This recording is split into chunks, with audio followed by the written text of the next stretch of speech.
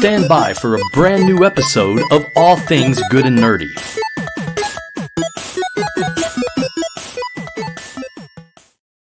Welcome, everyone, to episode 540 of the All Things Good and Nerdy podcast. This is recorded live on Sunday, November 26th, 2023.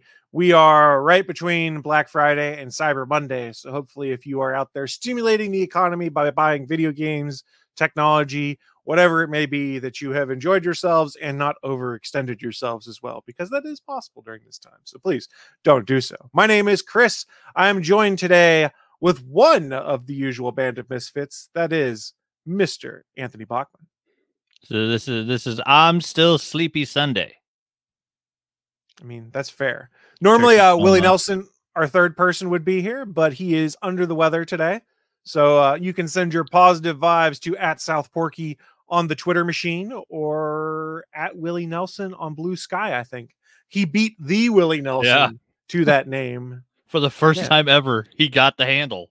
So Willie, not our Willie, but the famous Willie, if you want that handle, feel free to reach out to @Willie Nelson on Blue Sky, and maybe he'll make you a deal.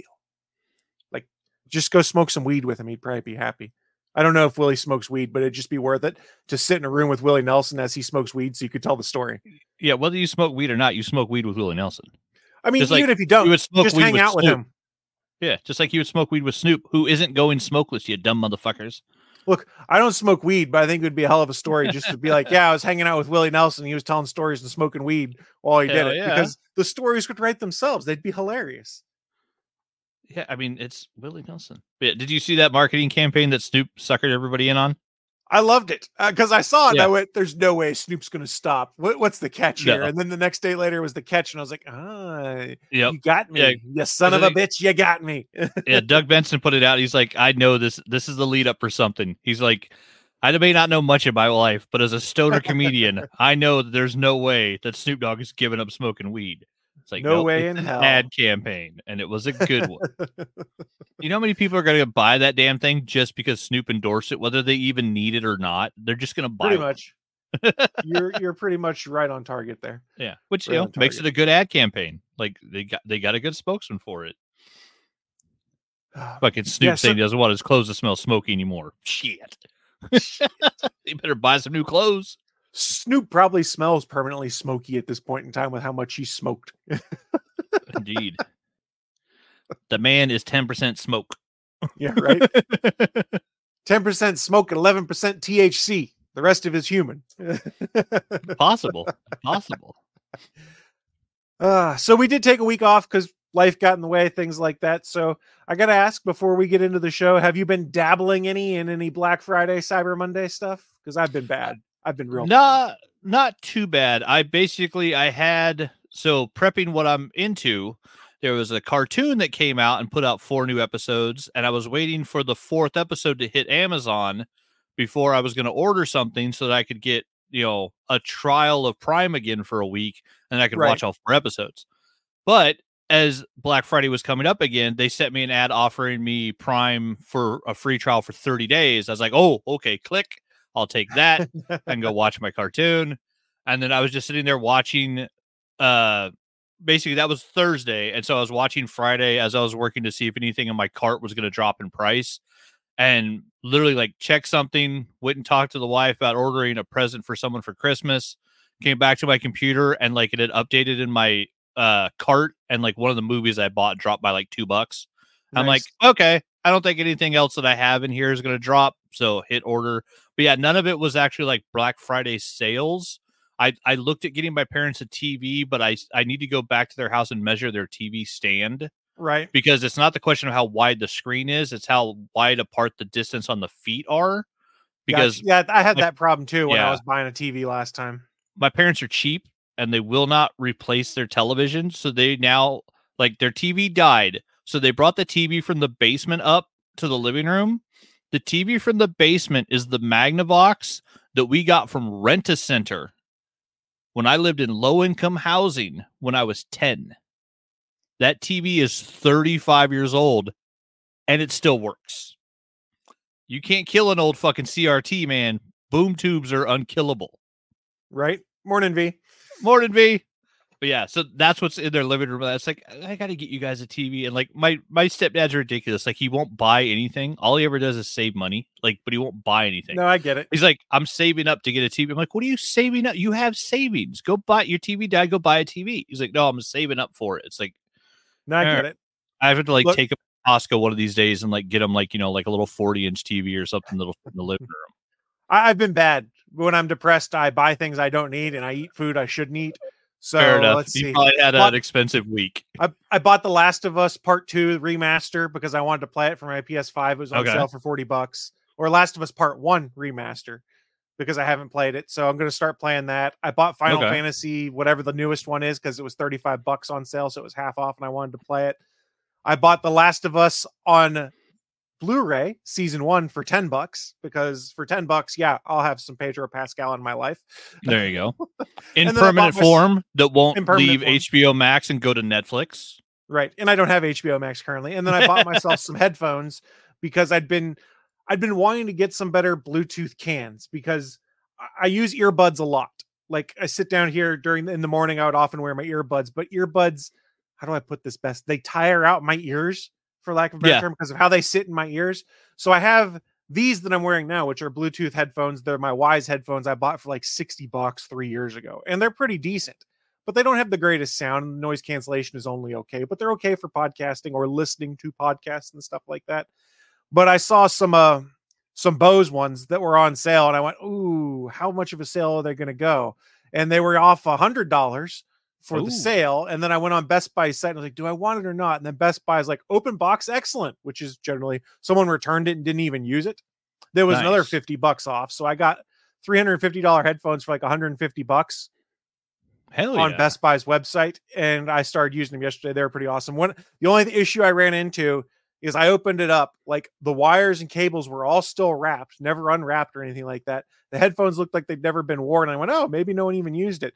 But the headphones had been left on from whoever had them. So there was no battery. So I had to charge it a little bit. And then once I charged it, it's like trying to connect to whoever's name's iPhone it was. And I was like, well, that's not me. And I had to. They didn't unpair it. They didn't unpair it. And these headphones will be like connected to and whatever the name of the device is.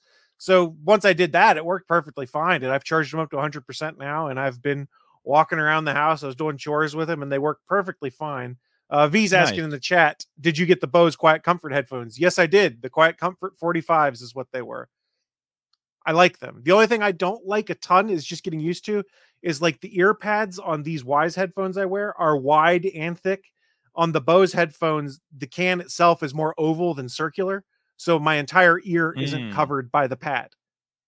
It's not enough that any noise bleeds out or anything like that, or that it's uncomfortable. It just feels different compared to what I'm used to with these ones. And I just have a big fat head. So that probably doesn't help either. It makes a difference. But yeah, that's mostly what I've gotten into. Although it's dangerous because Pro Wrestling Tees has got everything on sale for Black Friday. Oh, yeah. Man, like Swerve t-shirt. Woo! Yeah. All the new Danhausen. Britt Baker. Like, damn. The new Danhausen gear is all on sale, including his Dr. Doom inspired t-shirt. And I'm like, oh shit, I might want this one. I'm trying to be really good, but we'll see whether I can stay being good on Cyber Monday tomorrow. Cause I guess they're going to have, for Shop AEW and Pro Wrestling Tees, they're going to have limited run 400 count micro brawlers available on each of those sites. And I'm like, I want both of those.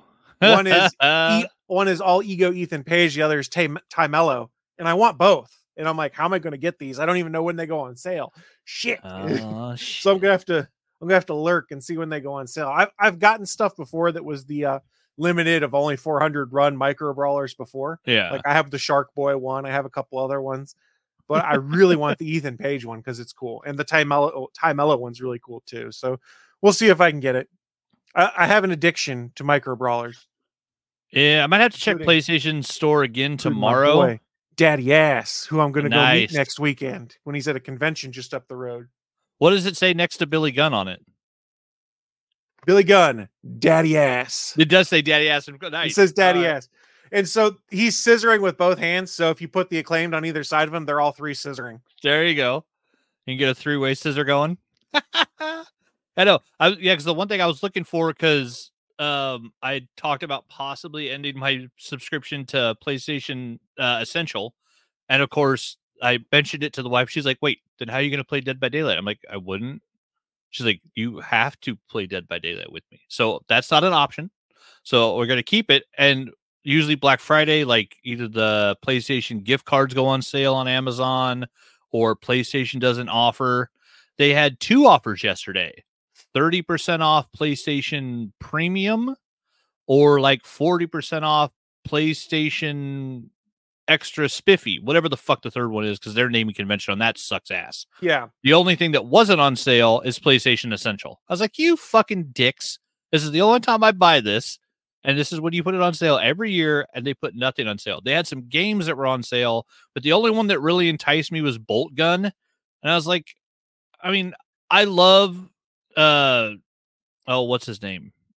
From iZombie. He did the voice for Bolt Gun. I should know it, but it's not coming to me. Yeah, Raul Cooley. So he's the voice of the Space Marine in Bolt Gun. But if you've seen it, all Bolt Gun is a Warhammer 40K skin over Doom. I was Gotcha. like, even on sale, like it'll probably be less than $8 at some point. But I was like, that was the only one that I was even kind of interested in. Like they had like No Man's Sky. I was like, oh, I would like to get a digital version of No Man's Sky on my PlayStation 5 so I can quit playing the disc version on my PS4 out in the living room, which I got the disc version for like $7 on sale. The fucking digital is still $60 because they refused to lock the price off that. And so on sale, it was still $40. I'm like, kiss my ass. I am not spending that for the sale price of a game that's been out for 10 years. Like there was none of the sales were good enough to be like, ooh, I have to get that right now.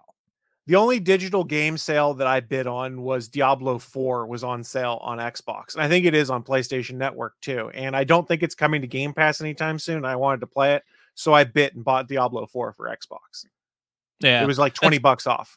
And then I looked at it, I was like, well, if I'm keeping my PlayStation Essential, then that means I still have access to all of the PlayStation Plus Essential games I've downloaded, which means once I finish Uncharted 4, then I can do BioShock 1, 2, and 3. Then I can do Mass Effect. I can look at, Black Friday sales next year and get Bolt Gun for $5. So it's like I have more than a year's worth of gaming to do.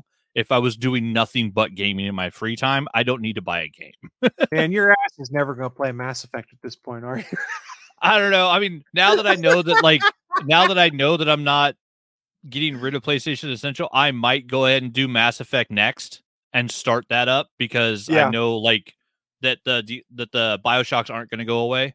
So yeah, I might just go ahead and do Mass Effect next, just because the stepdaughter's be like, she's replayed it out in the living room. She's like, you have to play this game, you'll fucking love it. I keep hearing it from you. So yeah, I guess okay, I'll say it now. Since I did Uncharted for Willie and I'm on Uncharted 4 and I'm not getting rid of PlayStation Essential, once I'm done with Uncharted 4, I will start Mass Effect Legendary, which I have on my PlayStation 5, so I can play it on there. It'll look super, super pretty. But I mean, yeah, like I've got that. I've got all the BioShocks, and I've got, 212 other games from PlayStation Plus that I haven't played, including they put up one of the Dragon Ball Z ones this month. I was like, okay, I would like to actually try that. Like some of the Dragon Ball Z games are cool. But it's like, yeah, with what little time I'm playing video games, like I've got more than a year's worth of games to play because my little plastic figurines are taking all my fucking time up now. And so, yeah, I don't play anything. And what's worse is like, I'll get more of what I'm getting into, but like I'm planning something for Wednesday next week, but Chucky comes out Tuesday, which is going to put a damper in how much time I have on what is my Saturday, because I have a weird work week. So right now, Tuesday and Wednesday are my Saturday, Sunday. And so on Saturday, I'm supposed to be finishing up some figures, but that's the day that Chucky gets released. I'm going to have to play Chucky a little bit. I got like 1.8 million blood points waiting. Like I'm ready to like give him my $5 and, get that character leveled up. Cause yeah, I played him a little on the PTB. It's just fun as hell. And it's the first killer they've done in third person. So it changes. It's literally like the first major change to how you play a killer in the game since DBD came out 7 years ago. Okay.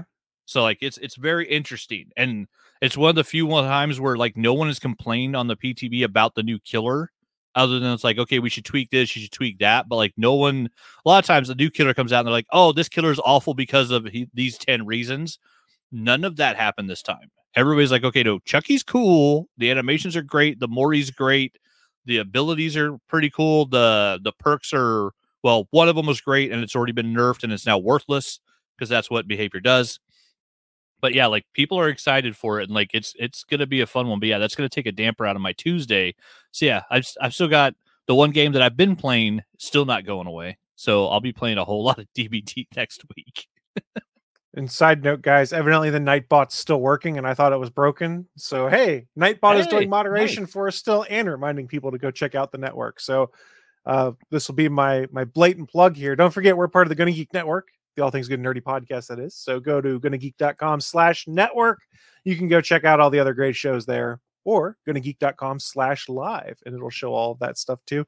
And any shows that are streaming live, like us. If your bookmarks are for geeks.live, please update those, because geeks.live is being retired because the .live domain is starting to get way too damn expensive. And so yeah, we're not using .live now. We got a different one, right? No, I have nerds.live right now, which will probably lapse when it comes time to renew again if the price jumps again. It did not jump for me this time, but Steven said geeks.live jumped for him this time around. So we'll see what happens. If it does, then we'll come up with some other new short link. But for right now, it's gonnageek.com/live. That's where you'll go for all of your Gonna Geek Network live streaming events, which for the most part is the Gonna Geek Show, the All Things Good and Nerdy podcast, and Legends of S.H.I.E.L.D., who talk all things Marvel. I think they just did their Ms. Marvel review for the final episode of 2023. Nice. So we got yeah, and then that's also where we keep all of our flip top head Canadians, is over on Gonna That's Geek. true. They're all stored there for their own safety, of course. For their own safety. That's right, Steven. You are America's hat. That's true. That being said, we've screwed around enough for now. Let's transition on over into the news of the week. Live from the ATGN studios on the internet, it's the news of the week.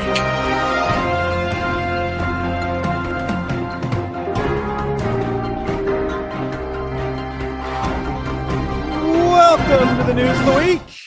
It is that part of the show where we run down what is in our minds some of the most interesting geeky and or nerdy news to have popped up here in the past couple weeks or so, and share with you guys who are watching live or listening at a later date. So I'm going to go first because this is a combination of some things that I love, which is YouTube drama, tech drama, people stealing shit, and people getting called out for stealing shit. So this is a fun one. And if you follow, well, let me ask real quick. Are you familiar with the YouTube channel of Jerry Rig Everything? Have you heard of it before? I think I've heard of it, but I don't think I've watched it. So it's run by a man by the name of Zach Nelson. He's the one that does a bunch of those phone teardown videos and durability tests where like he takes apart phones to show how they work, does his own durability tests where like he takes all the different Mohs scale scratchers and stuff to see when the screens are going to scratch. And he does really cool takedown stuff. And as part of that, he has partnered with dbrand before. And you're probably familiar with dbrand if you play video games or have cell phones and stuff. They make video game skins, cell phone skins for devices, things like that. They make cases. They sponsor a lot of Linus Tech Tips stuff a lot, and they make fun of Linus while doing it, which is kind of fun because like one of their promo codes is always short Linus, for instance, just to kind of screw with him a little bit. But some of the stuff, he is a short dude. So some of the stuff that Zach had been doing, and I apologize if I call him Jerry by accident. Everyone does because his channel is Jerry Rig Everything. So there's always those accents where they call him Jerry instead of Zach. And I will probably do the same thing. Never Jerry. He has been working with dbrand to do what they call teardown skins. And he advertises them a lot when he does a teardown of a phone. And what that really is a dbrand vinyl skin that you can put on your phone that is the teardown view of that phone when you take it apart. So it looks like the outside of your phone is showing when it's not actually. And how they do this is as they go, they take high quality images. Like I think someone says something like 24,000 DPI images and stuff like that of each layer to then reassemble them and put them back together and put them on these skins. And they sell them for what is not an unreasonable price online for when it comes to vinyl skins and things like that. Well, Zach released a video, it was either yesterday or the day before, that was entitled something to the effect of "I've been robbed." And it was all about the fact, and he had the receipts for this, that there's another company based out of Hong Kong that has sold in Best Buy and things like that. They've been called one of the top accessory vendors in the world by the name of Casetify, who they are now suing because they said, you have literally stolen our designs. You've literally copied an image off of our website and then just printed your own cases of it. And they had the receipts for it. And what do I mean by the receipts for it? Well, let's put it this way. Let me screen share here for a second, because that'll make it a bit easier to see. Once my computer cooperates to allow me to screen share. So this should be screen sharing, assuming it's working properly here. We're over on Kotaku's website to do this. They do each of these layers, but then they also like to put some Easter eggs in there that are a little homages to D-Brand or Zach's channel and things like that. You could call it a trap, basically. Well, a lot of these Easter eggs and things like that, yeah, they're still in the stuff that Casetify copied from. Now, what they're showing here is an example where they had subscribe hidden in there. Well, Casetify edited that one out, which is kind of good. But there's some other ones in here, well, that's the video, where they didn't. In fact, here's an example here on this phone, and we'll go full screen here, where if you look up here in this circled red part, and I apologize for those of you guys in audio, you can see that there's a camera lens there that doesn't make sense because the camera is right there. Yeah. So they left a lens in from where they literally copied and pasted and then replaced some of the Easter eggs to be with the letters Casetify instead of D-Brands. It just baffles me. I mean, he literally went through and said, hey, here's some examples of some of the Easter eggs we put in there. They like to put references to 11-11-11 in there because that's when D-Brand was created. That's when the Skyrim game came out and things like that. And they make a joke of it. And that 11-11-11 that doesn't exist in the actual teardown.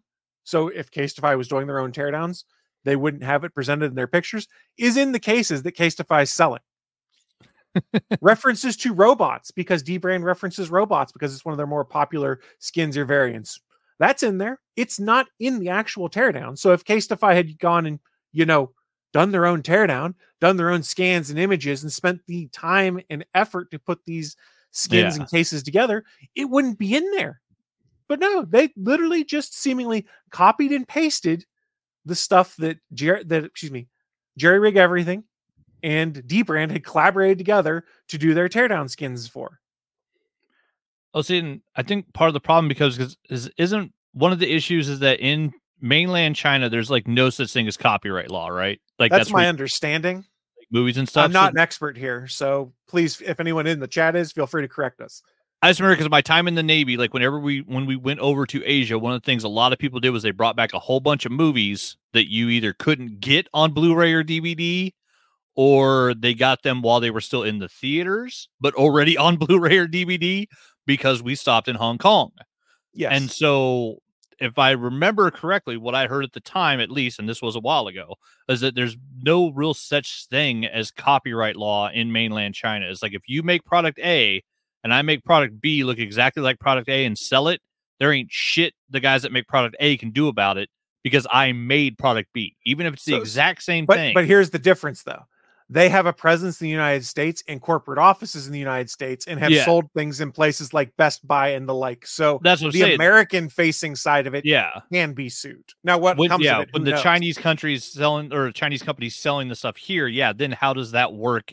Do we have a blatant copyright infringement? Well, like, we're copying your thing and selling it. Well, which is good. Yeah, which is good because I mean there are. I don't know. Oh, this could hurt some of the websites I shop on for Legos. Yeah, right. So, continuing with some more information on this, shortly after the video was posted and D-Brand posted some tweets with all these allegations, Casetify's cases that were the same, called Inside Out, suddenly disappeared from their website. They're no longer available to purchase. They were taken off the shelves in Best Buys, evidently, because there were folks on Reddit. They were taking photos of the empty pegs and then baskets of Casetify Inside Out cases that were behind a counter because they weren't going to sell them anymore.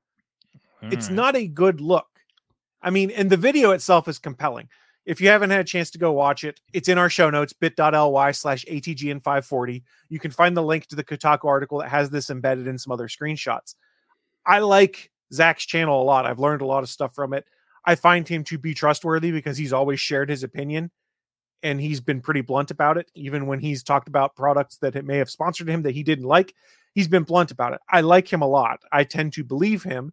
And the case he presents there is rather compelling that they just ripped him off. Now, We have no idea how a court case is going to go. We have no idea how long it's going to take, what's going to come of it. But in the video, he said the reason and the rationale for taking this route is the biggest way to teach Casetify a lesson is with a multi-million-dollar lawsuit. He also made a point in the video of saying this isn't about him trying to get a huge financial windfall or financial gain. He said that should he win anything, all of that money is going to go towards his off-road wheelchair project called The Rig. So any gains that he makes off of this is going to go towards that. And for those that aren't familiar, his wife, I believe she's a paraplegic. She's paralyzed from the legs down. And he's done videos before where he's like built an elevator in their house and he's built handicapped accessible stuff for her to do and different wheelchair variants and stuff that he's built. So he's actually working on building off-road wheelchairs as one of his projects, a side project to give additional accessibility to people. So I think it's really cool that if he makes any money, his cut of the money that's made off of a lawsuit is going to go towards that wheelchair project to keep enriching and helping other people that need that assistance. Nice, which is awesome. Now, And yeah, the companies that make all their money out there by just stealing people's, artwork. Like, there's literally people that go to conventions now and they fill up like a spot in a convention. All they're doing is selling like posterized version of other people's art. Like, they literally will take someone's artwork, change the name on it digitally, and then sell it. It's fucking shady as shit. Like, that shit needs to be shut down. Like, this is awful. Now, in the interest of fair play here, I should say that Casetify did release a statement online in regards to these allegations on Twitter. I'm screen sharing it because it's embedded in the Kotaku article. They said, quote, Casetify has always been a bastion of originality, and we hold pride in that. We are currently investigating a copyright allegation against us. We have immediately removed the designs in question from all platforms. We are also investigating a DDoS attack that disrupted our website when the allegation surfaced. All systems are back normal now. All customer information is safe. Thank you for your patience and support during this challenging time. Which acknowledges nothing. And for those that aren't familiar, they also have this ability on Twitter. It's something I actually sort of like, which is weird to say, for community notes where readers can add additional context to correct things that may be not so accurate based off how they're presented. And there is a community note that's been added that says Casetify is stating something incorrect by saying bastion of originality. As provided in multiple sources, various products Casetify sells are ripoffs from D-brand products. There's a video. There's 3 articles cited. I find it quite entertaining. Quite entertaining. Yeah, getting receipts under a tweet now is one of the best things ever. It's like, oh, this is the bullshit you're saying? Here's the actual facts. Yeah, so I should also mention one of the things that Zach talked about in his videos. They've started a new X-ray case in Skin where they literally have X-ray machines to take X-rays of phones and put that X-ray on there. Well, for those that aren't aware, iFixit has often done a lot of X-rays and stuff to put in their guides. Well, there was another accusation that came out 2 days ago, and we'll go to The Verge for this one, and I'll screen share this one because why not? That, Casetify did it again. Look, this is D-Brand that tweeted it.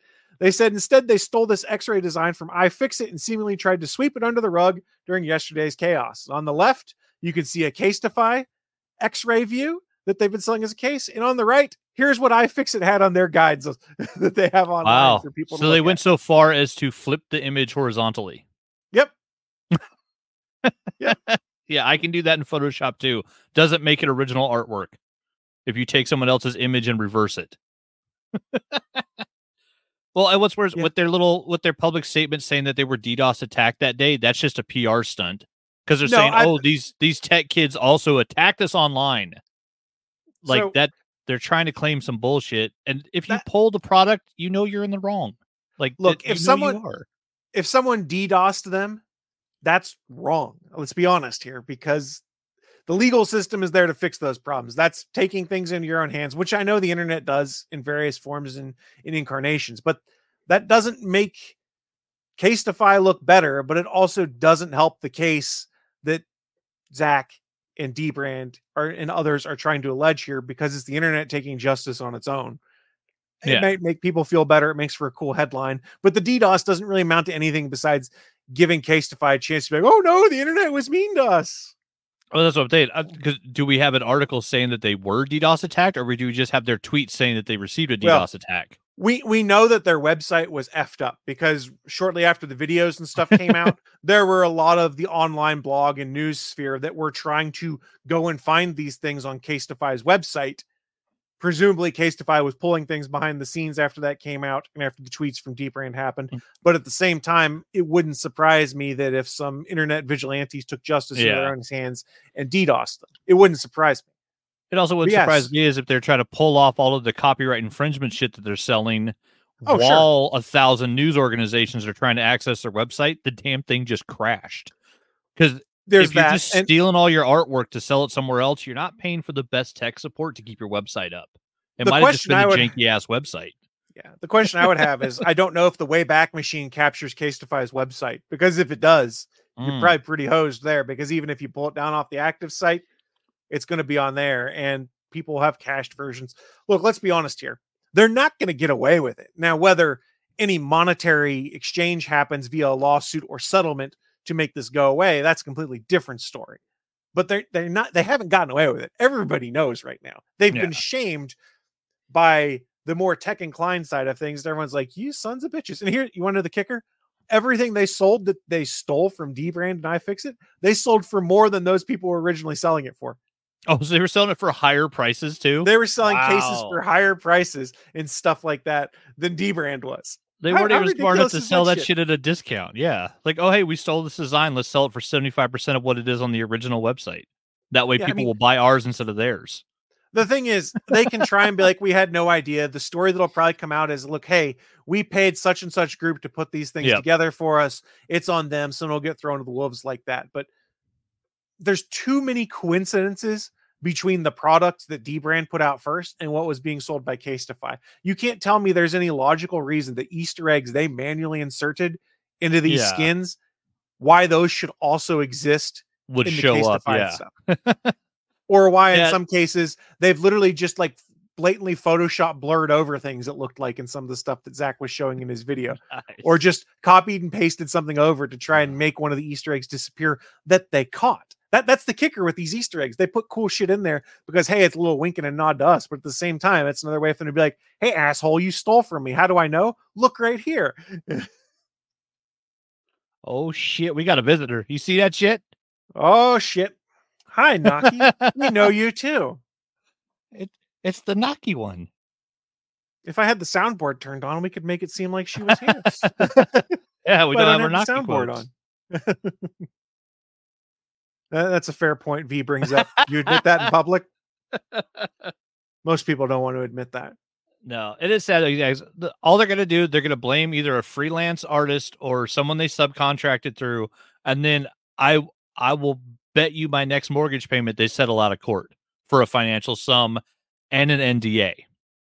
So be like, oh, no, you can't talk about it, but here's some money to go away. So that's the question I would have is Dbrand is known for being slightly trollish in their behavior online towards people. And I don't mean that necessarily in a negative way, but they like to stir the pot.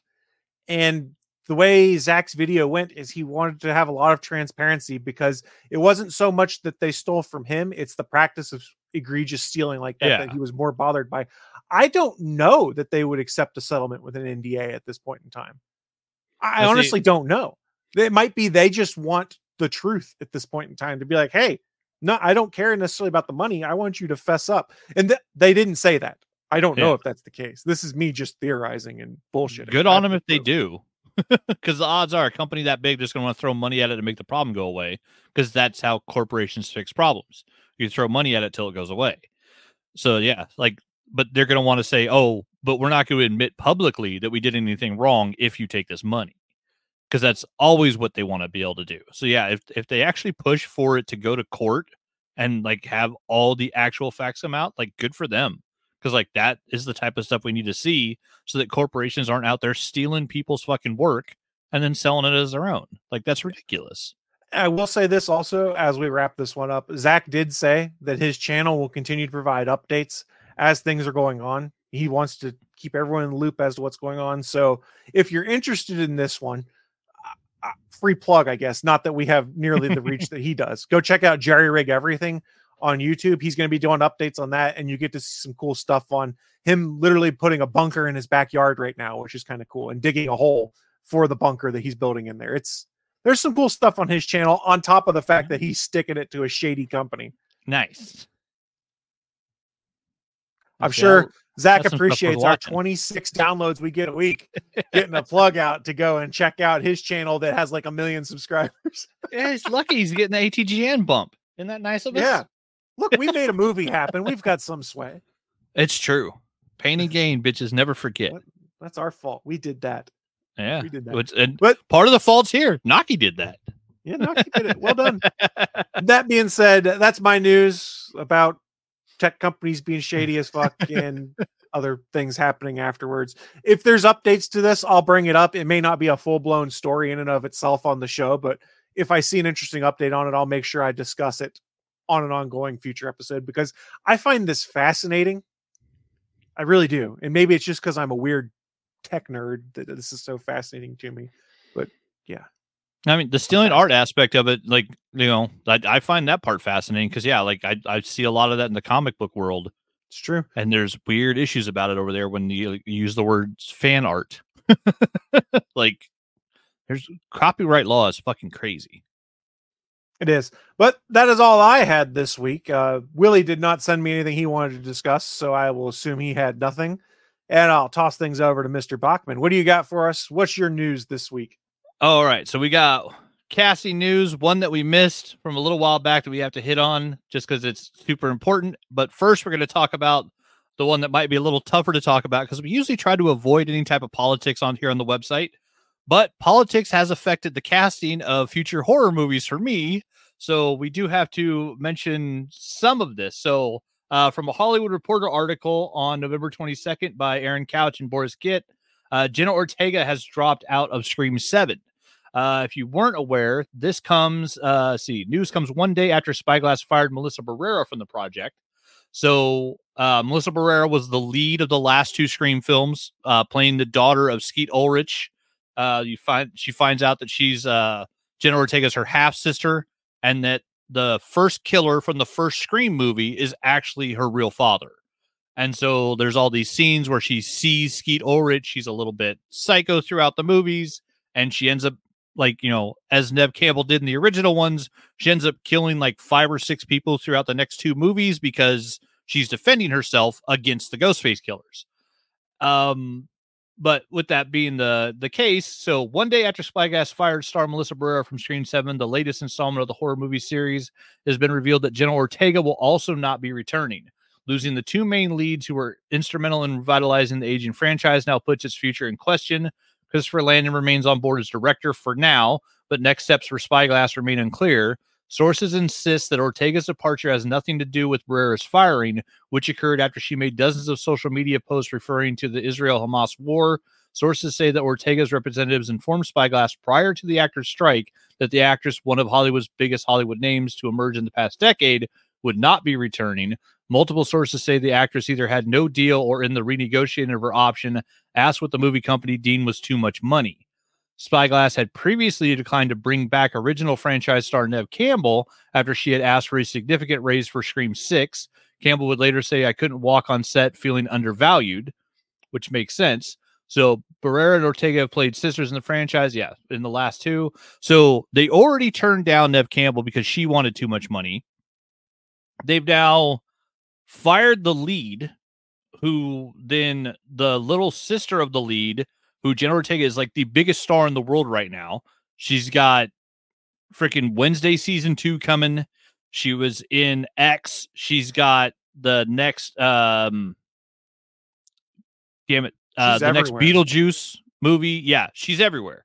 She's like one of the biggest stars on the planet right now. Jenna Ortega can launch any franchise. She's been in the last 2 Scream movies. I mean, all sources are saying that she was already not coming back. I think, honestly, but what we're seeing is that she was in negotiations still with Spyglass, and when they got rid of Melissa Barrera, it was easy for her to say, well, then I'm not going to do it either. Because at that point, why would you want to push to keep working towards against a company to get into a movie that maybe you now don't want to do? And so they've lost the 2 leads after publicly stating that Spyglass wouldn't pay Neve Campbell what she wanted to be in 6. So she wasn't in 6. So now the last like the last teaser article I saw was someone saying, is Spyglass basically going to pony up and try to get Patrick Dempsey and Nev Campbell to come back for Scream 7?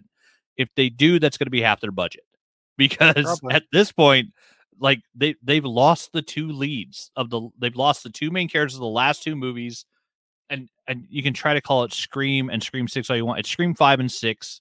They try to do the whole legacy prequel bullshit. It had characters from the original, it continued the original story, and it moved forward. Scream 5 is just another fucking sequel. They just forgot to put the fucking 5 on it. It's dumb. It's in the M. Just look for it. It's in the M. The 5's there. So we had Scream 5 and Scream 6, and Scream 6 made more money than any Scream movie in history. So Spyglass is not going to want to let go of this franchise, but they're underneath a big ass rock right now as to deciding who's actually going to fucking star in the next movie. And whoever they get, because honestly, I would love it if they brought Nev Campbell back. I hope she makes them pay through their fucking teeth, because she already didn't do 6 after being in 5 of these damn things. They didn't want to pay her to have her come back. Like, when you have a final girl that's lasted through all the fucking movies, pay her money. Fucking, she's earned it. She's worked hard for this franchise.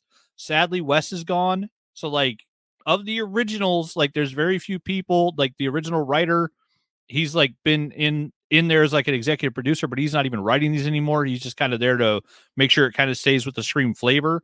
But of on-screen talent, Nev Campbell's the only one left that they haven't killed off as a character. And you don't want to pay her to get her in the movie? What the fuck is wrong with you? Like, that's the only reason we want to see Scream 7. Bring back fucking Sidney Prescott. Hell, do the big twist we've been waiting for. Make her a psycho and have her kill people. Like, that's what everybody's been waiting for. Is like, this woman has been traumatically just traumatized nonstop since she turned 17.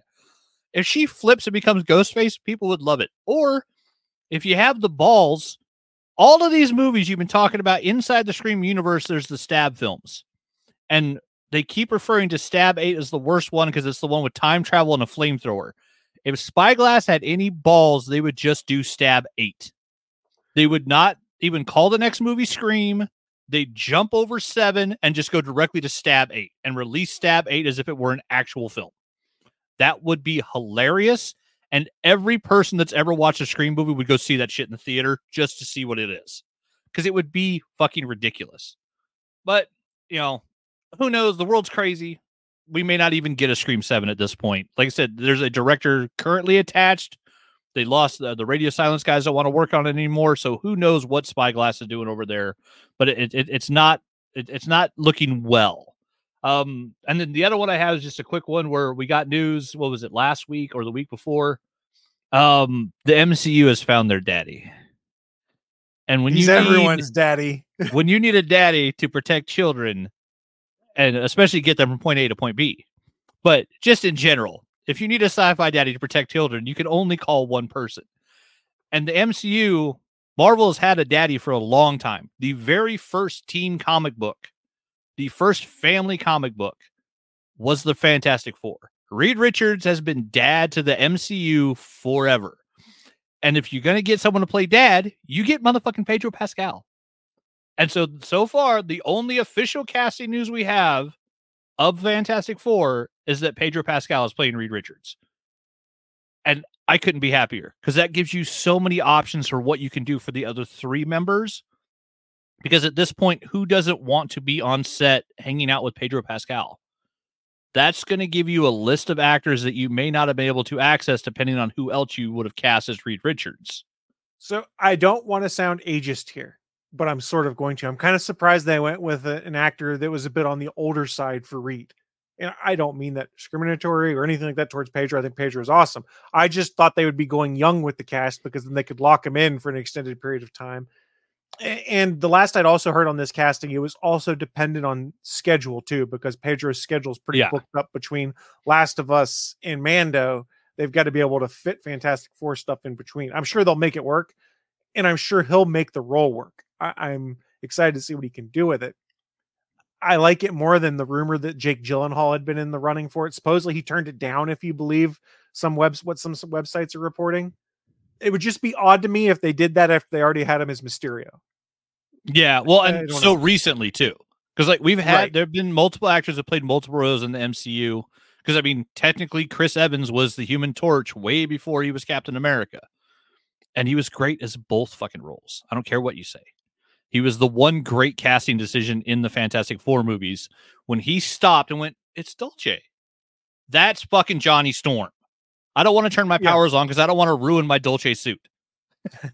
But no, we get Pedro Pascal, and yeah, it is the. I mean, age wise, it is going older than I expected because yeah, I thought they were going to do like a young cast, but also you look at the Fant Four Stick doing the cast with a bunch of 20-year-olds did not fucking work. And so Reed Richards does have to have an authority to him. He does have to be able to be like, hey, I'm the smartest guy in the room, and I'm telling you this is what needs to happen. Where this gets interesting to me is if one of the rumors is true and they're trying to make the Fantastic Four be more of a period thing that's set like in the 60s, 70s time frame. Yeah. It could be very interesting there with an established Fantastic Four that, for lack of a better term, gets plucked from time and brought into mainstream. That could be interesting. Yeah. Which that's what I think. I mean, it seems to be what they're leading up to with what they're doing with the multiverse type of stuff in the MCU. So I'm thinking that yeah, we're going to see likely like a 1960s version of the Fantastic Four, which we know Pedro Pascal can do period pieces. Like Yes. he's done Narcos, like he does that shit well. Like seeing him as like a 1960s Reed Richard launching the rocket and then getting hit with the cosmic rays, like doing that as like a flashback sequence or an origin story, however they ingrain it into the MCU, and then bringing that team through some type of whatever to get them into the current MCU. Like I'm all for it because then also you get the fish out of time story you can do with Reed Richards, what they did with Chris Evans as Captain America. I get that reference. You can have a Reed Richards from an earlier timeline from the 60s, and then you have the fun part of Reed Richards is the smartest guy in the world, but he's missed the last 60 years of technology growth. And so he's in his lab trying to catch up to what the fuck you can do with bionics now and computers and lasers, and he's making shit. Dark tech. Because he's busy. Yeah. He's in there messing with Stark tech. He's in there messing with nanotech. He's in there messing with magic shit they got from other planets and alien races and shit. He's got all this stuff to learn. And so you got that Reed that doesn't want to leave his lab, which is very comic accurate. And then you've got the other three members of the family like, hey, dude, we need to go save the world. Come on. Let's go. And yeah, just, I don't know.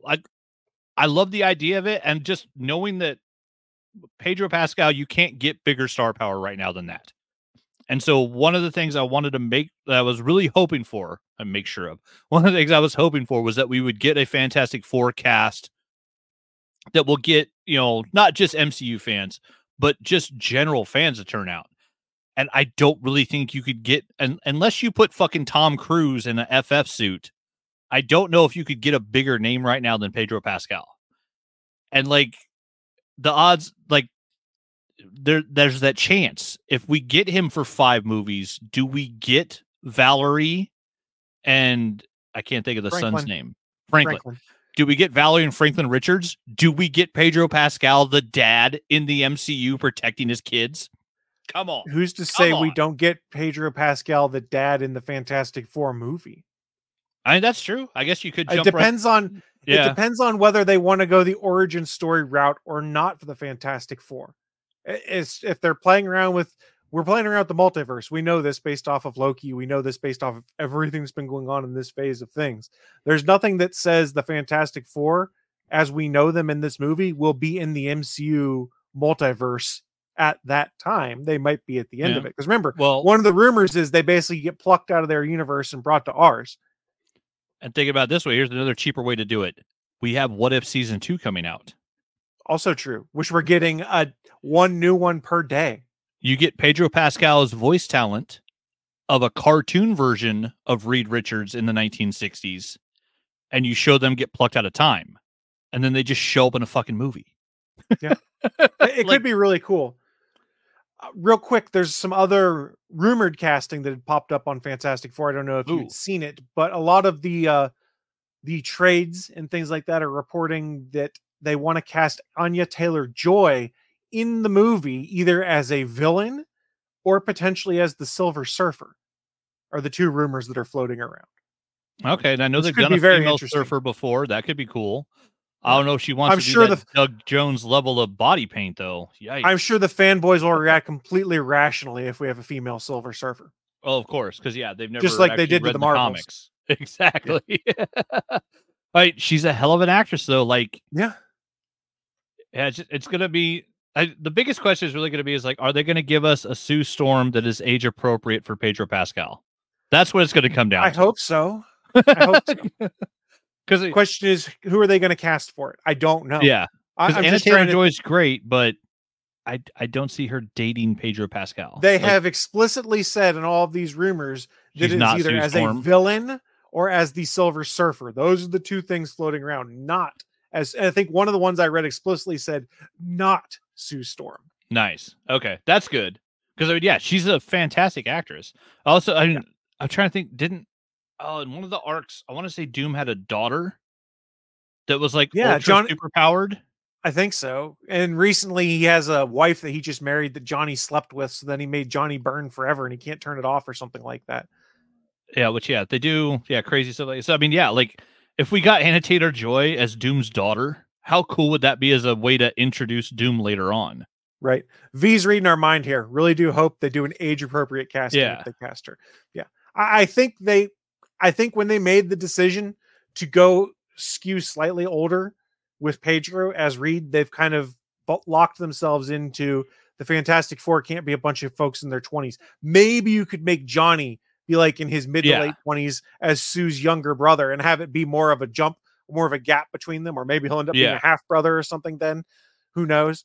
But I don't think you can make it so that Reed or Pedro, who is 48, something like that, is he's married to a Sue Storm who's like 23 years old, because that's just creepy. Yeah, that would just be weird. And also, like, especially if it's, Reed Richards from the 1960s, he wouldn't be dating a 20-year-old. Right. Because it would be even less age appropriate in the era he's coming from. Yeah, this is just us all theorizing here. We don't actually know anything. Keep that in mind. Because, I mean, the upside of the thing is you get whoever's playing Ben Grimm, they're going to do probably one or two scenes in the beginning of whatever, and then the rest will be voice talent. So you get someone near Pedro's age just because they're supposed to be best friends, and depending on the storyline, sometimes went to school together, whatever. But I mean, yeah, Pedro's born in 75, so he's 3 years older than me. So yeah, he's 48. So he's about to turn 50. So yeah, you got to get a Ben Grimm that's near that age level, like 45 plus. But then, yeah, like you said, if you have a Sue Storm that's age appropriate, you can have a half brother that's 20 years younger. So he's a reckless punk ass hothead. Duh, because that's exactly what Johnny Storm's always been. Exactly. Like, Stanley was kind of hitting the nail on the head with that one. It's like, oh, Johnny Storm's a hothead. He fucking bursts into flames. It's very simple. Ben Grimm's an immovable, like he has the strongest morals in the world. Oh, he's a fucking brick wall. Like, it's very simple. Yeah. But yeah, you get an age appropriate Sue Storm and a half brother that's a punk ass. Like, it could be great. But I mean, the best part of it though is with Pedro Pascal, they're going to have actors lining up to try out for these roles that maybe wouldn't have auditioned for an MCU role until you tell them that Pedro's starring in it. And Pedro's a good enough actor. His Reed Richards won't be a one-note portrayal. There'll be nuance to it. Yes. Because that's the thing. Awesome. Like, you could very easily just go down a path where it's the stereotypical, Reed's just a smart dude who doesn't get things. But that's not what Reed is in the comics when you read it. Like, the man truly deeply loves his family. And that's one of his main character defining traits, is everything he does is for his family and for the immense guilt of what he did to them. Yeah, he will create or destroy galaxies to protect his family, which is beyond the capability of most Marvel superheroes, where most of them function on a street level, like Peter Parker, even Iron Man. It's earthbound stuff. Reed Richards will go out and take out a timeline if that's what he has to do to protect his family. And he will figure out a way to do that because he is that damn smart. But you want to know my wacky idea that I think would be really fun that I don't think is the case? What do we got? Pedro, sure as hell. Okay, I misspoke. V's calling me out in the chat real quick. I spoke wrong, but V says, Chris, what do you mean if Pedro's a good enough actor? If Yeah, I there's no if. misspoke. We all know he is, and you're correct. I just misspoke. I put my foot in my mouth. I apologize. Everyone publicly flog me at the Chris Farrell on Twitter. Call me out, shame me. I was wrong. Fully admit it. Now let me step back to what my crazy idea is here. Sure, Pedro Pascal's Reed Richards, but he's not Reed Richards the Fantastic Four. He's Reed Richards the Maker. The Maker. Oh, that and would he's be... actually the villain who's all twisted and weird. And then if you still want to go young, you can have your younger Fantastic Four and you have a different Reed Richards. And you could go, this isn't going to happen. This is Chris fantasy writing right here.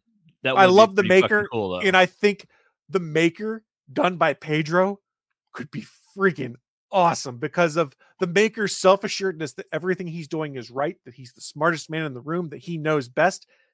Oh man, that'd be fun. I would love it. And I'll tell you why they're not going to do it. Because it's too complex? Because the general audience doesn't have a clue what happens when you say Ultimate Marvel. Fair. And so they don't get that the version of Captain America that they know in the movies is much more a reference to the Ultimate Cap than it is to the original, like, 1960s Cap. So it's one of those things where, yeah, like, it would be awesome. Or even better, you have him play fucking both. You have him play the Maker and Reed Richards. He's the good guy and the villain. You get double Pedro for the same cost because you put him in a helmet, and we all know Pedro loves playing characters in helmets. Because you talk about, you know, not showing up for work. Let's be honest. He doesn't really have to be in the next season of Mandalorian. He's got two of the best stunt doubles in the world. One for doing fights, one for doing shooting. He just has to do the voice lines. The real question now, though, is Reed Richards going to be a mustachioed fellow? That's true. Pedro does love his mustache. Pedro does some good facial hair. I don't know. I'm trying to think. I think no, they've done Reed with a beard when he's in the lab too long. I think other than that, he's always been a clean-shaven character. They had him with a beard for a while in the comics too, during Hickman's run, I think. But neither here nor there. Before we transition off of news of the week, just because we were talking casting news, had you seen the casting news for the new Superman movie that they found there? Lex Luthor. I saw the Jimmy Olsen. Oh no, Lex isn't it? Nicholas Hoult will Witness be Lex Me. Luthor. Yeah, Witness Me, shiny and chrome. Like he the had auditioned.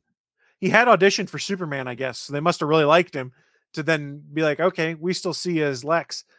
Good for him, man. He's been Beast. Now he's Lex Luthor.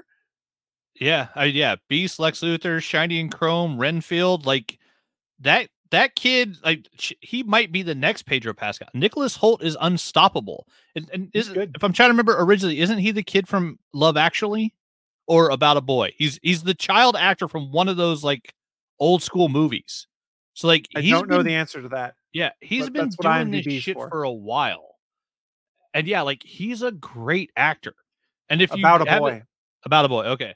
Yeah, so like if you haven't seen Renfield, like I think most people went to see it just because you have Nicolas Cage as Dracula. Like, how could you not love that? But Nicholas Hoult is amazing as Renfield. He's actually really nuanced in what is a dumb horror movie. Like, he really fucking worked his ass off in that movie. And yeah, you go look at, Warm Bodies, Mad Max Fury Road, About a Boy, all the times he played the Beast. He was the shitty boyfriend in The Menu with Anna Taylor-Joy. Like, he's a fantastically talented actor. I am stoked to see him as Lex.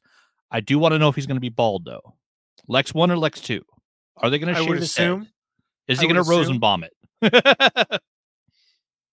V points out in the chat, only saw Renfield because of Holt. Yes. And yeah, he's awesome in that movie. Yeah. If you haven't seen Renfield, I think it just popped up on, I think it's free now with the.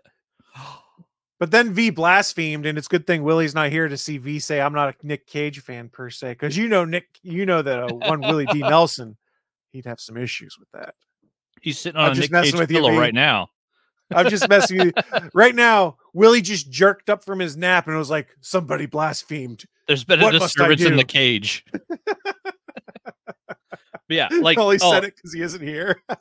Yeah, the kid from the kid that was in the opening sequence for The Quarry is the one they got as Jimmy Olsen, who like he just put out a new Netflix movie that's like a flashback 80s Christmas film that looks really cute. That kid, like, it's perfect casting. If you're not trying to go for like the tough guy Jimmy Olsen they did in Supergirl, if you're doing like the original I mean, not disparagingly, but like he's literally like a freckle-faced nerd. Like he looks like the drawings of Jimmy Olsen in the 1960s Action Comics. Like that's what this kid looks like. It looks like they brought like Jimmy Olsen from the page to life. Like that's this kid's aesthetic. But yeah, him like yelling, "Oh, okay, Mr. White!" Like it's gonna be awesome. And yeah, Nicholas Hoult as Lex. Oh, fuck, I will pay to see that alone. I don't know anything. I know they got that one actor that's been in like 2 things to be Superman, which is kind of good because I like the fact that James Gunn is going with kind of an unknown. Like the guy has acting credits, but like not a huge library. I can't even remember his name. Like that's a good thing. Like because you don't want a Superman that everybody recognizes as something else. It's one of the reasons that we got freaking the Man of Steel was because he had done a couple of movies, but like he wasn't worldwide renowned. And Clark, The New Adventures of Superman. Yep. That was the Dean Cain one. Was that the Dean Cain one, or is that the one that was just on CW? So I remember the Lois and Clark. I remember that the slightly nerdy Jimmy Olsen, but not full nerd, but not like jacked Guardian nerd or jacked Guardian Jimmy Olsen in Supergirl. For reference, for those in audio, V had said I like mid Jimmy, like sort of how he was on Lois and Clark: The New Adventures of Superman. Just to give you guys the context who are audio only consumers. Sometimes we forget we do audio and video. Please feel free to publicly flog us for that. Yeah, V says the Dean Cain one. Dean Cain one. Okay, I'm trying to remember who that kid was. I don't remember either. Although I remember, I like the guy that played Lex in that though. Oh, Justin Whalen. Yeah, he was in 66 of the 87 episodes. Yeah, John Shea was Lex on that show. He had the hair though. Yeah, Justin Whalen. Justin Whalen was one of those kids that was like next to what's his name from Star Trek and Stand By Me. Will Wheaton. Yeah, like he stood next to Will Wheaton. Like those 2 kids were in every audition together. Like Justin Whalen looks like he was a contemporary of Will Wheaton. Because yeah, he was in. Oh yeah, he was even Andy in the 3rd Child's Play movie. I knew him from something else. And he was in the Bad Dungeons and Dragons. I think we got a bunch of the casting stuff out there. I'm sure there's stuff we're missing. Yeah. So we'll touch on it next week if that comes up. That being said, there's always stuff, especially now that the strike is over. There's going to be a lot more stuff. That being said, we are going to start wrapping things up, and how we do that is with our final segment, a bit called What I'm Into. It's our chance to share with you fine folks watching live or listening at a later date the geeky or nerdy things we've been getting into because, hey, we like it. Sometimes you guys trust our judgment. You may want to check it out yourself. We're going to try and give you guys some ideas of things to do. So we sort of touched on this a little bit at the top of the show, and we got into, hey, what have we been getting into with the Black Friday, Cyber Monday stuff and some video games, things like that. So I've been playing Diablo 4, and I really love the Diablo games. I hadn't played them in a while, and I had to get used to the fact that I can't just pick up and start Diablo anymore. I have to log into Blizzard servers. I have to connect and be able to do stuff. And like, I was like, what the shit is this? What am I connecting to? And it worked. The first time it didn't work so great, and I had to restart the app. I don't know why. And the second time and every time since, it's worked pretty well. But yeah, you got to log into the servers. There's some delay time there. Luckily, we're not at a point where their servers are getting crushed. I think the longest I've waited to start a game was like 35, 40 seconds. But it's kind of an adjustment for me. And I was like, wait, this is really strange. Because when I was playing Diablo 3 on my Switch and my Xbox, I don't recall having to do that. The only thing I've noticed that I really don't care for with the game is I like the quick resume feature in the Xbox. But quick resume just takes me back into the main screen. I still have to load and connect to the servers. And it seems like the first time I try after coming out of quick resume to connect to the servers, it fails every time for some reason. So it's not really saving me any time. And it's a first world problem. It's slightly annoying. Indeed. It is what it is, but I've enjoyed playing it. I'm playing as a necromancer because what's more fun than making bodies explode as corpse bombs and having a bunch of skeletal minions that do my bidding. I have sorcerers that throw ice spells, and I have skeleton warriors with giant swords and shields that dispatch my enemies while I sit back and laugh as I curse things and blow up corpses. It's quite delightful. Nice. Diablo 4, I'm having a lot of fun with it. It's so much bigger in scope than I remember from previous Diablo games, and maybe it's just because it's been a while since I've picked one up, but I'm having a lot of fun with it. Coming up, I teased it, I believe, on Saturday. I'll be going up to the Waynesburg Toy and Comic Expo, which is like 20 minutes up the road. Because one badass Billy Gunn, aka Daddy Ass, is going to be one of the guests there. And I want to look at toys also, but I also wouldn't mind getting my Billy Gunn micro brawler of Daddy Ass autographed. You gonna go get scissored? See what happens. Maybe, I mean, if I get a selfie with him, maybe I'll ask him to scissor. I kind of want to wear my Danhausen shirt just because he laughs all the time in Danhausen's vlogs about the stupid shit that Danhausen says, and I love it. Nice. Well, it's better. We'll You don't want to wear a Billy Gunn shirt. You don't want to wear the band that you're going to the concert for. Wear a Danhausen shirt. He'll appreciate it. Or just wear a regular hoodie and call it a day. I'm not. Or if you can pull out an old DX shirt. I don't have any DX shirts. Oh, no DX shirt. Okay. Nah, I wasn't a huge DX guy. But they told you to suck it. They told everyone to suck it. I know. My DX ruled. What other stuff I've been getting into? My wife had never seen the Austin Powers movies, and like the trio was on sale for $10. Wow. So we've watched the first two Austin Powers movies. And now she catches some of the references I've made that I don't realize I make from those movies. And I've started making references that I had stopped making years ago again because of those movies. And I'm like, shit, I'm turning into that old man that's referencing movies from when I was a kid. Because that first Austin Powers movie I forgot was from 1997. It's fun. I've been that old man for like 15 years now. Yeah. 1997. I'm an old man. I remember being in like 7th grade science class, and it was the end of the school year, and we were trying to find stuff to do. And someone's like, I got Austin Powers in my backpack, and watching Austin Powers in 7th grade science class because my teacher was like, it's the end of this year. I don't care. Do whatever you want. Nice. I mean, good old Mr. Parton. Scream was 96, man. Yeah.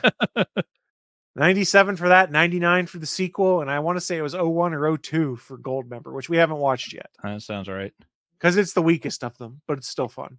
Yeah, but it has gold. Yeah, but Goldmember's by far the weakest of the Mike Myers characters in the Austin Powers movies. That's true.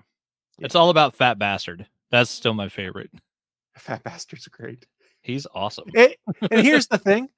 Rewatching the Austin Powers movies in the year 2023, yes, there's some stuff that hasn't aged well, some of the dumb jokes and things like that. But you go back and look at it now, and like Austin Powers was all about consent, man. Stuff like that. Stuff like that people might want to rip on for things like that. No, man, he makes a point in the first movie, and I had kind of forgotten, like he's drinking with Vanessa and having fun, and she tries to sleep with him. He's like, no, I'm all about consent. I'm not doing that. You're drunk. Yep, I was like, oh yeah.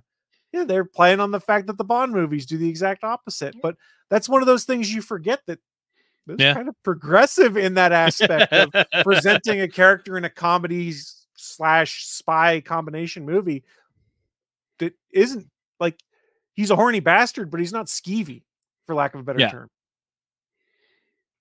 Consent is sexy. Yeah. So I've really been enjoying going back and watching those. I'm looking forward to watching the third one.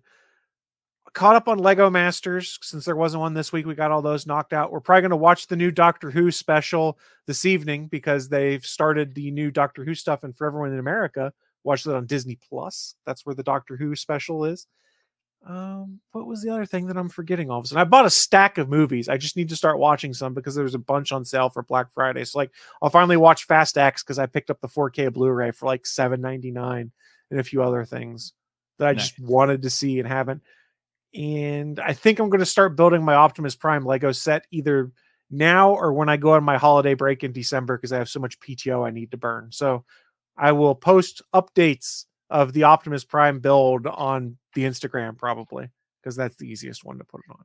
And I'm cheap plugging because I need followers on Instagram because I don't have very many. All my followers are on Twitter, which is dying. So go see my Optimus Prime updates on Instagram at the Chris Farrell. Shitter. I have to get a shameless self-promotion in. I slurred that.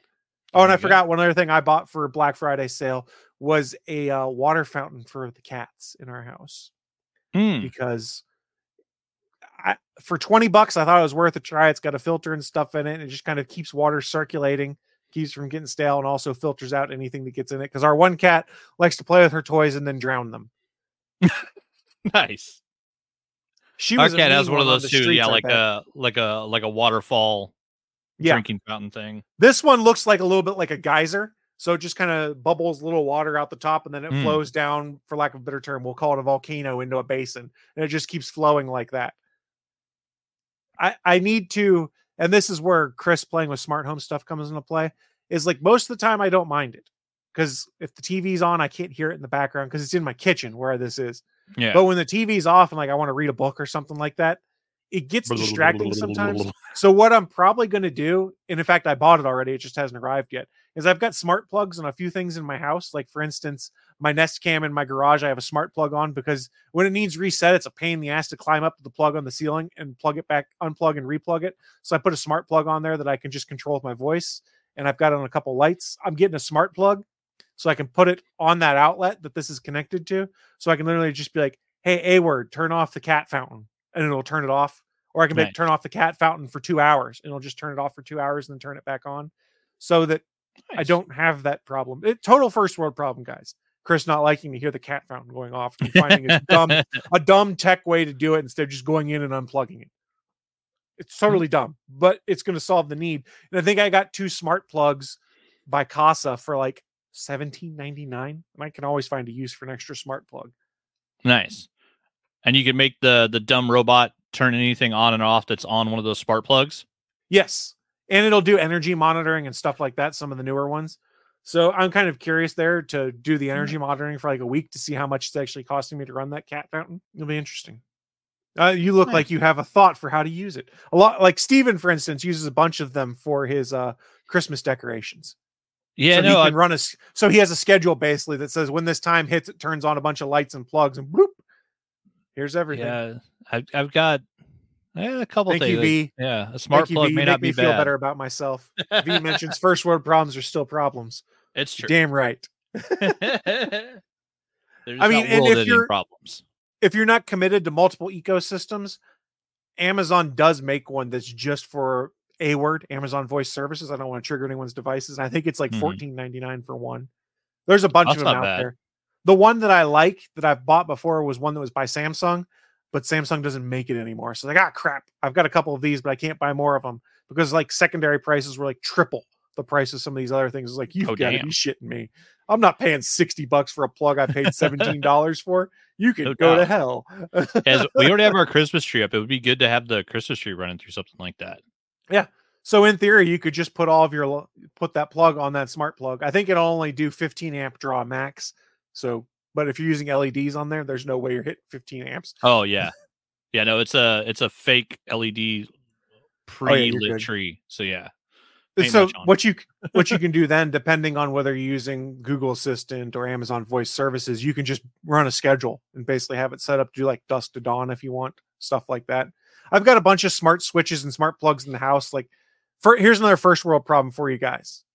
I have lights on the exterior of my garage that I want to turn on all the time from night to day. See you later, V. Thanks for joining us. Later, V. I have them there. It's a pain in the ass for me because my garage and basement is on the bottom level of my house. I have to go out in the garage to turn those lights on, which makes sense. That's reasonable. But I don't want to do it because I'm a fat, lazy old man. So what did I do?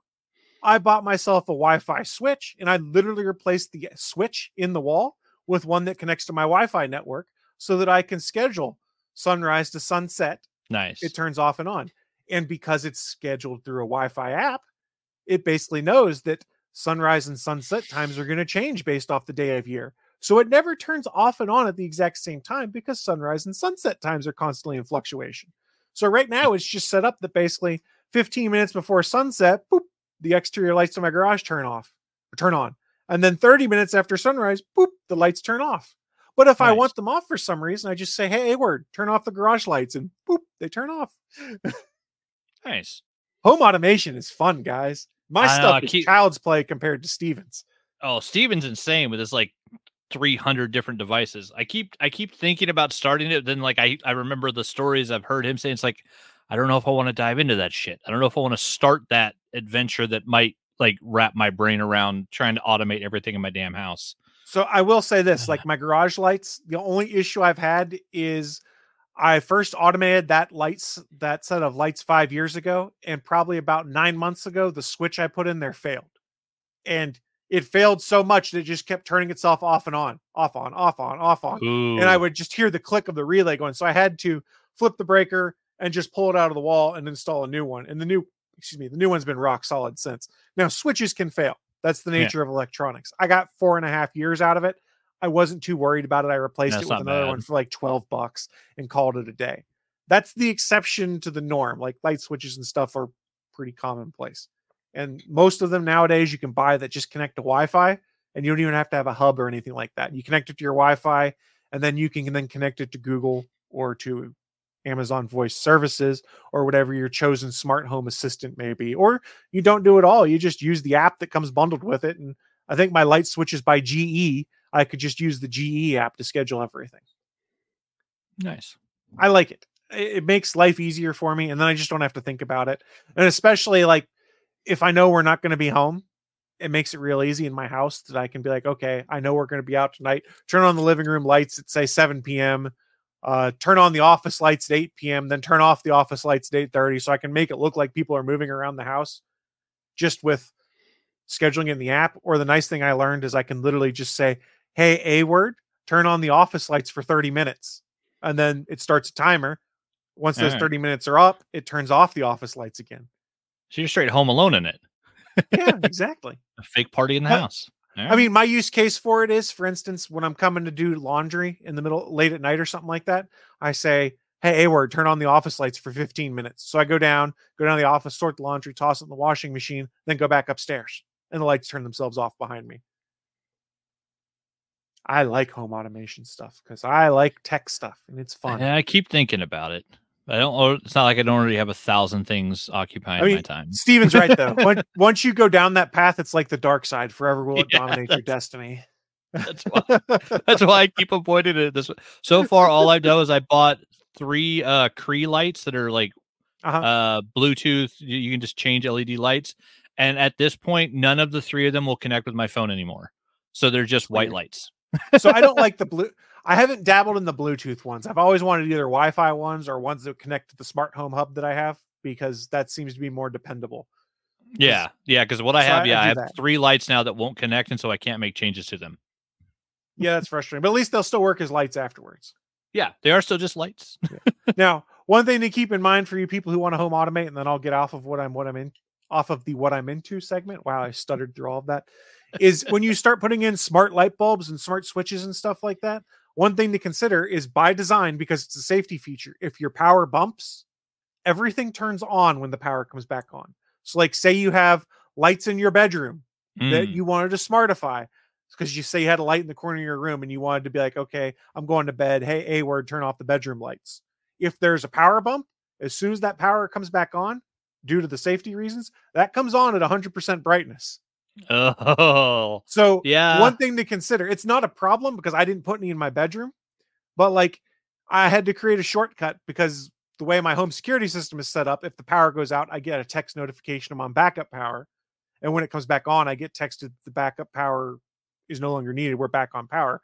I built a shortcut that I can basically turn off all the lights in my house again, because if that happens at say 11 a.m., nobody's home and every damn light's on in the house. Granted, they're LED lights, so it's not expensive, but it's annoying. I can just push a button in my phone that turns off every light in my house again. Nice. Well, that's what I've been getting into, in addition to some other weird shit. I don't know. Thank you all for listening to my diatribe and rant. Mr. Bachman, what have you been getting into, sir? Let's see here. As I showed you in the pre-show, we'll put up on video now, I got me a Tom Savini mask. So if I ever need to go out in public, I actually found this half Jason mask that his shop was doing during the height of the COVID pandemic for about half the price they were charging. So I got off eBay from the guy who was selling it, and it's pretty cool looking. Watch the interior mask part that comes out with a piece of Velcro. And so now if I ever need to like get on a plane or ride a bus again, if I'm going out in public, I'm wearing this motherfucker. And it's like a solid hockey mask that they actually cut the top piece off of. So Tom Savini's shop made these, and it's gorgeous. But yeah, I got that. That showed up the other day, and I was just stoked that I got it for so cheap. Sadly, V left because she would have liked this. As if I don't have enough hobbies. I was going through some of the stuff in the garage while I was cleaning, putting stuff away, and there was something that I had bought that I thought I might play with during like the height of the pandemic, and I never touched, but I finally pulled it out and started using it. So now what I've been doing is warming up with a drum solo every day before I start painting miniatures. So I have drumsticks and I have a little drum pad, and I sit here on my desk and do a 5-minute like warm up drum routine every day to like get my hands moving and stuff before I actually start doing my painting. So what you're saying is you're getting ready for Rock Band to come back. see, I never played it because I can't do the guitar thing. Like you can play the drums in Rock Band. I might have to play the drums if Rock Band ever comes back. But yeah, so like I don't have enough hobbies. I've started like trying to basically solo teach myself drums. And yeah, and I had looked up a video and I actually asked V, because V is a drummer and she's really good. And I'd asked V, like, hey, do you recommend any like these like online YouTube tutorials? And there's a whole thing called Drumeo, which is like an online, just from very basics up to learn how to play this rock and roll song, and then we take the drum track out and you play it without the drum track. So like there's an entire online university for doing drums, and just 1,000, like everything else on YouTube, there's 1,000 people teaching drumming. So right. Yeah, just messed around with that. And then yeah, I was watching stuff. Like I said, did a little bit of Black Friday shopping, not much. I got Prime back just so that I could basically watch the first 4 episodes of Invincible. The first half of season 2 is dropped. It's just it's so good. And you get some of the more violent fights in these first 4 episodes.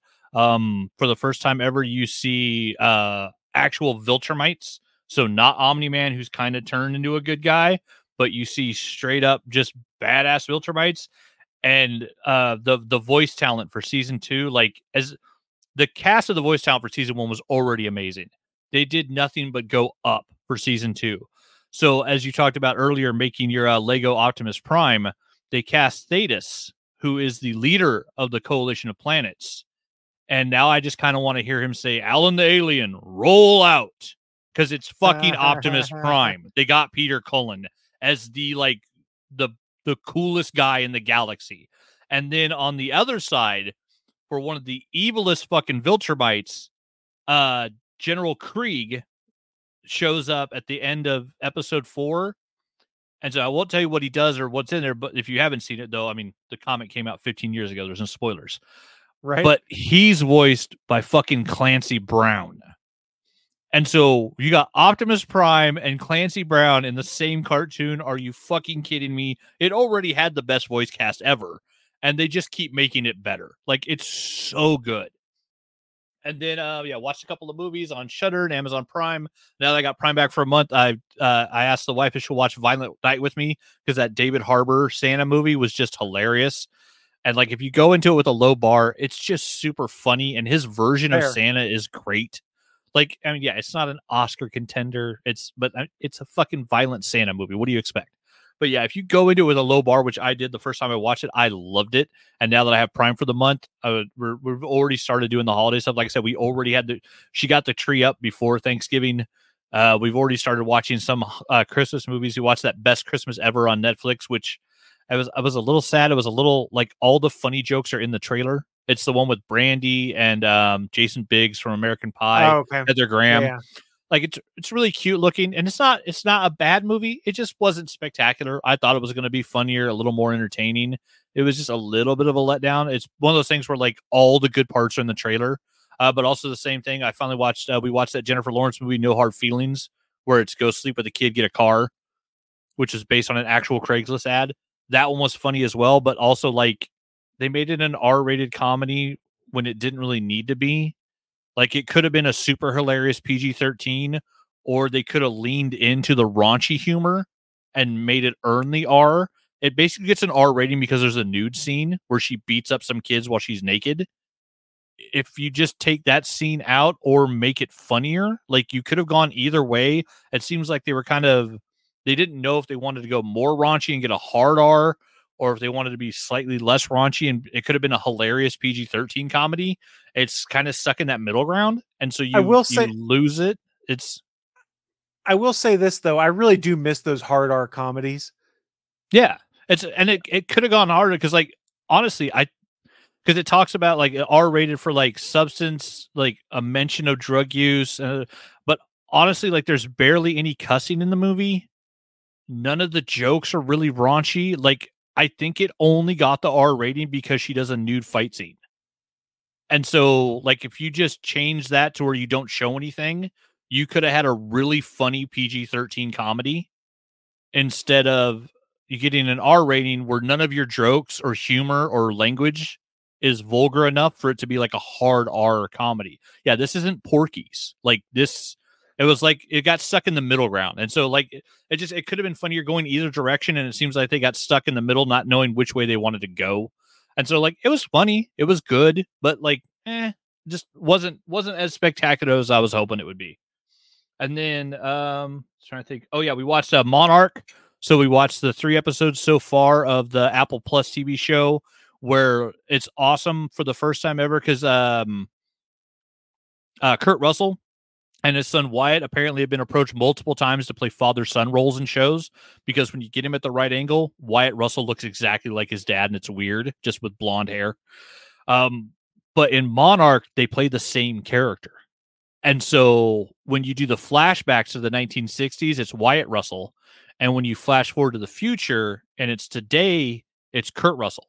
And they're playing the same guy. It's really cool. And so far, the 3 episodes in, it hasn't had a ton of monster stuff in it, but it's a little bit of world building to where Monarch came from and how they became an organization. And so that part's really good. And what action sequences they've had have been really interesting. So it's a really fun show so far. I'm really enjoying it. And then, yeah, just random stuff on, like, we've been watching like random stuff on Netflix. I've been watching one of the Netflix, The Age of the Samurai documentary. Watched all of the cartoon series Blue Eye Samurai, which was fantastic. Mark Bernardin just blew that up on Fat Man Beyond, talking about being like one of the best cartoons he's seen in forever. And it is. It's 8 solid episodes of, it could be like a 4-hour like samurai epic film, and people would have loved it. But because of the way some of the action sequences are done, it was probably easier to animate than to try to CGI it. And so I could see why they did it as an animation. Just, yeah, a really solid show. The storytelling in Blue Eyed Samurai is amazing. And yeah, that documentary we watched too is really good. And other than that, I've got my friend coming over on Wednesday. The plan is to play Kill Team for the first time. So this will be my first time actually playing Warhammer. So got all these guys behind me I've been painting, I've been working on. I had started the Chaos Space Marine box. That's this one here. Has 19 figures in it. For Combat Patrol, you play, that set has 19 figures if you play Combat Patrol.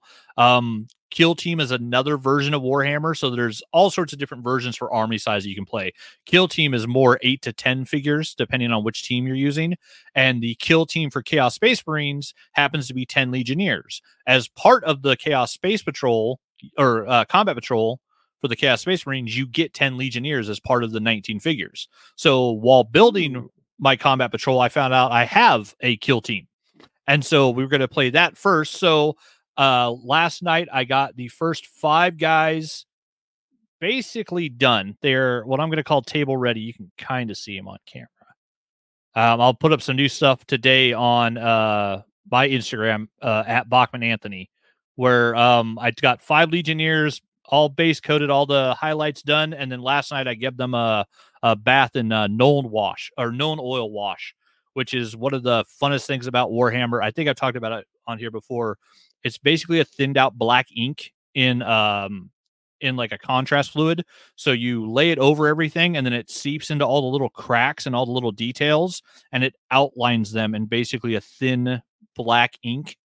And so on these little tiny figures, you get these little tiny details that are really hard to paint.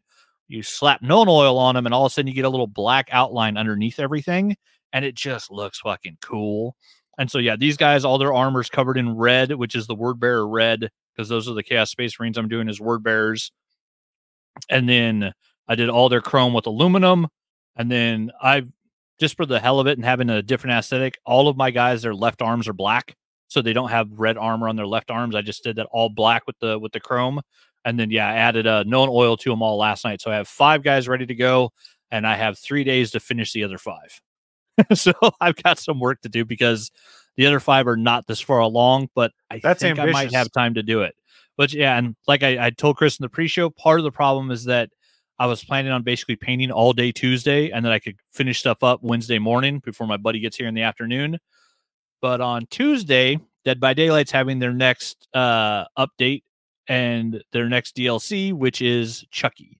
And so Chucky's coming out on Tuesday. I have almost 2 million blood points saved up to buy him because he was fun as hell in the PTB. He looks like he's going to be a blast. Sadly, Behavior already did an update where they said they've ruined one of his perks because end game it was going to be awesome. For those that don't know, at the end of any match, there's 7 generators on the map. The survivors have to get 5 of them started to power the exit gates and be able to leave. When they power the 5th generator, all 7 generators across the map turn on and are running full speed because it's just you have to get 5 of the 7. But then once it's done, all 7 of them turn on and they're across the map. They're running lights above them, and you know that you can go to the exit doors, pull down the handle, and try to get out. Chucky had a perk called Batteries Included, where if you were around a finished generator, you got a 3% speed boost. And so killers are already faster than survivors. He was then faster even more if you were around generators. So endgame, when survivors are trying to get to those doors and open them, when all 7 generators turned on, almost the entire map, you had that speed boost. It was awesome. They made it to where that perk no longer works in the end game. So when all 7 generators turn on, that perk turns off. It's like, well, then that perk is worthless. Because during the match, you don't hang out at finished generators because there's no survivors at the finished ones. They're overworking on the ones that they're trying to finish. So yeah, they took a perk that was great and just threw it away. Gone. Hasn't even been put in the game yet, and it's 100% worthless, and no one's going to run it, which this is what Behavior does. But still, the character looks great. It looks awesome. Supposedly, the day it comes out, the DLC is supposed to come out at the same time, which they have a skin where you get to play as Tiff, which is voiced by Jennifer Tilly. So on launch day on Tuesday, you should either be able to play as Brad Dourif Chucky or Jennifer Tilly Tiff, which is fucking awesome. And we're kind of hoping down the line that they might get the kid, which is it's a they, them, Glenda, Chucky's son, daughter in the movies is a they, them. And so like they could do Glenn or Glenda skins because Glenn was Glenn and Glenda in the movies. And then also, you know, hopefully Chucky's been like destroyed in 19 different ways. So I'm hoping we get like the torn apart, stitched back together Chucky skin at some point. Yeah, very much looking forward to that on Tuesday, but I'm going to have to be like, do a little painting while that's drying, play a match. Do a little painting while that's drying, play a match. My Tuesday, which is my Saturday, is going to be a busy day because yeah, I got to get 5 more of these fuckers done by Wednesday. Which I mean, you know, it's just a personal thing. You can play with gray, like they all have red and black paint on them right now. I could just put them on the tabletop. No one's going to complain. We're playing here in my house on the dining room table. It's not like I'm taking them to a store. I'm personally will probably never go out in public to play unless I have an army that I consider finished and fully painted, and these guys aren't fully painted. I haven't gone back and done highlights on them, which I will do before I consider them fully done. But at this point, they're tabletop ready for playing at home with a friend. So it's a personal thing where like, yeah, people are like, oh, don't play with gray. Like you actually get points if you go to tournaments and stuff. You can play with a gray army. You do not have to paint them, but you get points towards objectives and stuff if your army's painted. That's literally one of the things they give you points for in Warhammer. It's like, oh, did you take the time to paint your army? That's a point. It's like, yeah, I'm going to paint all my fucking characters because that's why I got them in the first place. But yeah, I'm also looking, I found out my nephew who really got me into this, Dylan, I found out what he's getting for Christmas. I'm a little jealous of the Warhammer he's about to get. And I had my fingers crossed because I told Santa what I want for Warhammer for Christmas. So I'm hoping some Death Guard shows up, which they're the Chaos Space Marines based in the Plague and the Chaos Space God Nurgle, which it's all about death and decay and pestilence. And so they're really gross. And I want to do like a horror version. Like they're as much horror as you can go in Warhammer. Like they are the closest like a horror movie. They have like maggots falling off of them, their skin's falling off, but they're still wearing Chaos Space Marine power armor. So it's this weird mix of high tech and like rot. And I want to do like an Agent Orange Death Guard army to where there'll be the funky green and the rotten stuff, but then I'm going to do like neon fluorescent orange parts of them and call them the Agent Orange army. Yeah, which I mean, Agent Orange fucked me up. I should get something out of it. So there you go. I thought it'd be fun to do a Plague Marine Agent Orange army. But yeah, that's what I'm looking forward to getting into. So Christmas is coming, man. Time to watch some holiday movies. I got Die Hard queued up. It's Die Hard, Lethal Weapon, A Christmas Story, National Lampoon's Christmas Vacation. Those are my 4. Though I may add Violent Night and make it an annual 5 every year. Because that David Harbour Violent Night is fucking good. You're not driving, are you? I steer a little. The reindeer do most of the actual work. Drunken Santa at the start of that movie is hilarious if you haven't seen it. Just watch the opening scene. That'll tell you whether or not you want to watch the rest of the movie because the opening scene is gross. Really gross. I like it. On that note, we're going to wrap things up here in a sec, but real quick, we didn't talk about it on here. I'll just mention in passing. I saw the Marvels last weekend. I really enjoyed it. I thought it was fun. Is it the best Marvel movie? No. Is it the worst Marvel movie? No. Did I have fun? Absolutely. I think that it's a delightful, enjoyable movie. I think it's getting unfairly crapped on. We'll discuss it on here at some point, but I think I'm the only one on the show so far that's seen it. So if you want to get into the Marvels and people's opinions on it, stay tuned because Legends of S.H.I.E.L.D., I believe, already recorded their live episode discussing it, but it has not yet posted. So stand by probably in the next week. Within this week, they'll probably have that posted and you can catch their take on the Marvels. And we'll get into it more when we've all had a chance to see it. It's fun. Yeah, that does remind me because I do want to see it. I haven't yet, unfortunately, but like we let Disney Plus lapse and I don't have Max. And I thought it was funny that one of the Black Friday sales I was seeing was you could get Max for $2.99 a month for 6 months. With ads. And that would let you, with ads. So it's the crappy version of Max. That would let me watch all of the movies that have come out on Max since I got rid of it, which means for $3, I could watch The Flash. Guess what? I'm not paying you $3. It's not worth it. And Zaslav fucking sold everything to Netflix anyways. On December 1st, 80% of the Warner Brothers superhero movies are all coming to Netflix. Guess what, Max? Guess what, Max shareholders? I'm never giving you any money. I'm paying for Netflix, and I'll just wait for you to rent everything out because you're money-grubbing bastards. Why would I ever pay for Max if everything good on that streaming service goes to Netflix 6 months later? Like, it's so dumb. So I might pay for Max if they get AEW on there because then I, outside of football season, don't need to have YouTube TV anymore. And it would save me a good deal of money. That's a valid reason. If they actually put AEW on there, I could watch AEW without having a cable subscription here in Idaho, which I refuse to have. And I don't want to pay for YouTube TV. So I just watch like all of the YouTube stuff that AEW puts up for free, which is a lot of it. They do put a lot up. Yeah. Their 0 hours are awesome. You get free, you get a free chunk of the pay-per-view. And the last 2 of them have had great matches. Fucking Max and Samoa Joe. Come on. Like that was awesome. I love me Samoa Joe. Joe's gonna kill you. Joe. For those that don't know him from professional wrestling, he is the body of Sweet Tooth in the Twisted Metal series on Paramount Plus. Yeah, he is a walking, talking killing machine. Like there's very few people that can pull off that look. And and now he's going to get a shot at his old bodyguard's title. Yeah. On that note, though, we are going to shut things down. Before we do that, a thank you to everyone that did join us live in the chat room today. We had Vianaki pop in. And for anyone who's checking us out for fact, thank you for joining us. We do appreciate it. Friendly reminder, we do stream this show live every Sunday at 11 a.m. Eastern, 10 a.m. Central over at www.gonnageek.com/live. Just for awareness, with the holidays coming up, schedules may get wonky. We'll let you guys know as best as possible on social media ahead of time as to what's going on. Before we shut things down, you got any final thoughts for the people?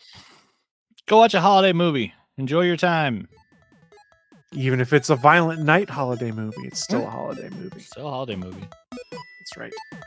On that note, then, we are going to shut this thing down, and we will see you all next time. Bye, guys. Thanks for listening to this brand new episode of the All Things Good and Nerdy podcast.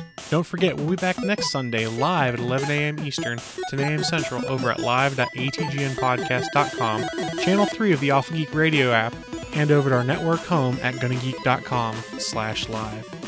If you have any feedback for the show, please contact us atgnpodcast@gonnageek.com, on our hotline number at 304-806-ATGN, or even better, go to Twitter and send us a message at ATGN Podcast. The music you've heard in this show is produced by Kevin MacLeod and can be found at incompetech.com.